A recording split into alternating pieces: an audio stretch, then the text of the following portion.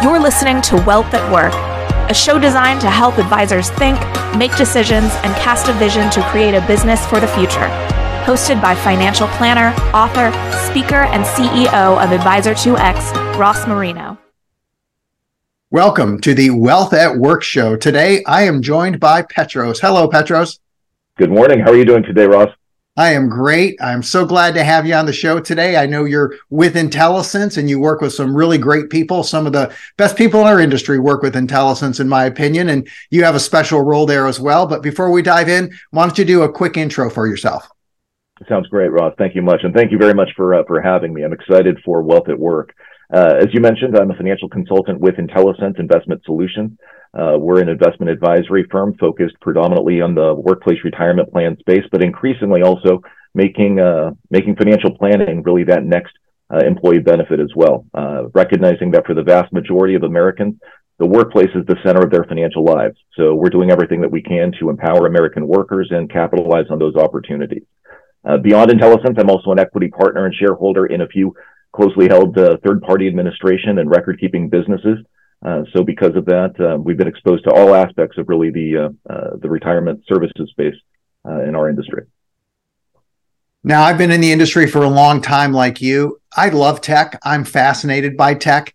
There's no way I would get up and talk about AI and ChatGPT, but you not only just geek out about it, you've got to have some connection to it. So, what is the story on how you became interested with this stuff?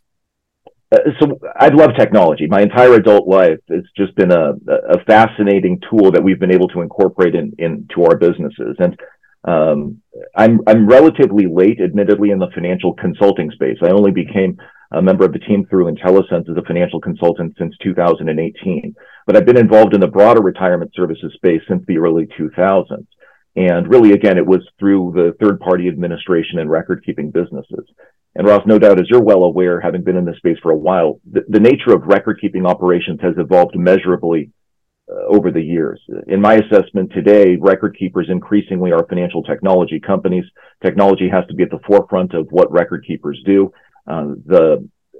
It's much more than just tracking the dollars and cents. Obviously, that's paramount, but it's providing really a good technology-forward solution for retirement plan participants that allow them to really capitalize on all aspects of their financial life, with retirement being, at that forefront. So to that end, technology has played an important role in the record-keeping services space. Our firm, even as an independent record keeper, has increasingly been adopting new technologies to support the client experience and help to influence favorable participant outcomes.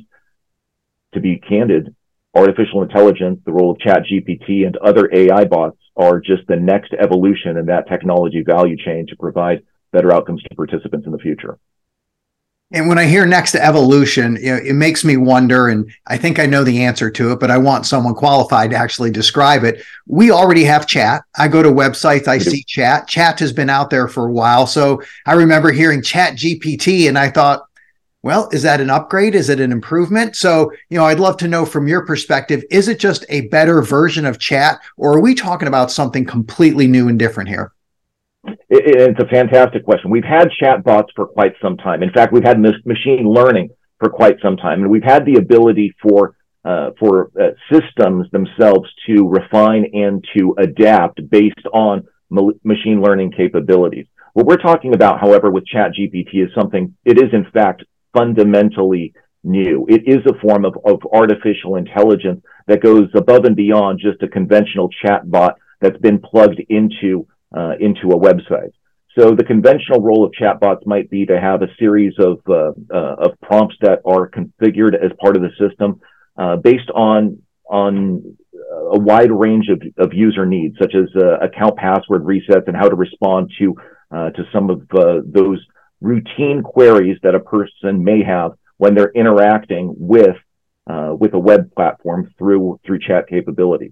ChatGPT is different, very much so, in terms of its underlying architecture and the capabilities that it can deliver to end users, because the system is adapting based on user prompts in fundamentally real time.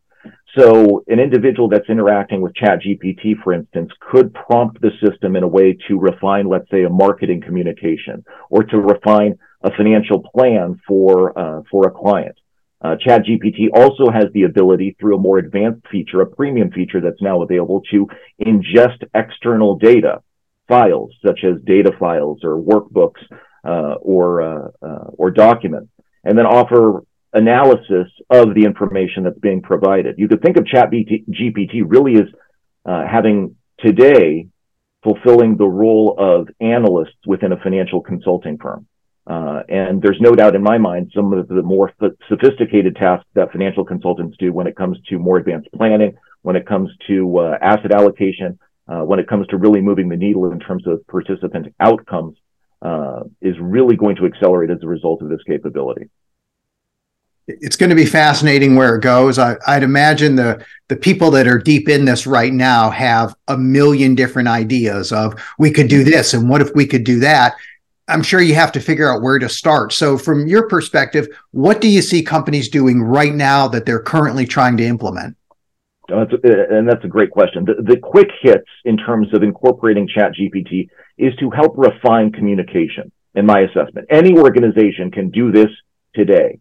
ChatGPT is a technology platform through a company named OpenAI. And what OpenAI has done is to offer a version of ChatGPT available to the masses, really at no cost. So you could use that platform today, the no-cost platform, to help refine your communications. Before sending off an email, if you're questioning how it was phrased or maybe the intended outcome of the communication, running it through ChatGPT to help refine the correspondence could certainly be beneficial. If you're preparing marketing documentation that's going to go out to the masses, maybe a new services brochure and the like, running the copy through ChatGPT to help with refining the communication for the intended audience would be a significant value driver. Those types of things are available today, and anyone can capitalize on for virtually no cost.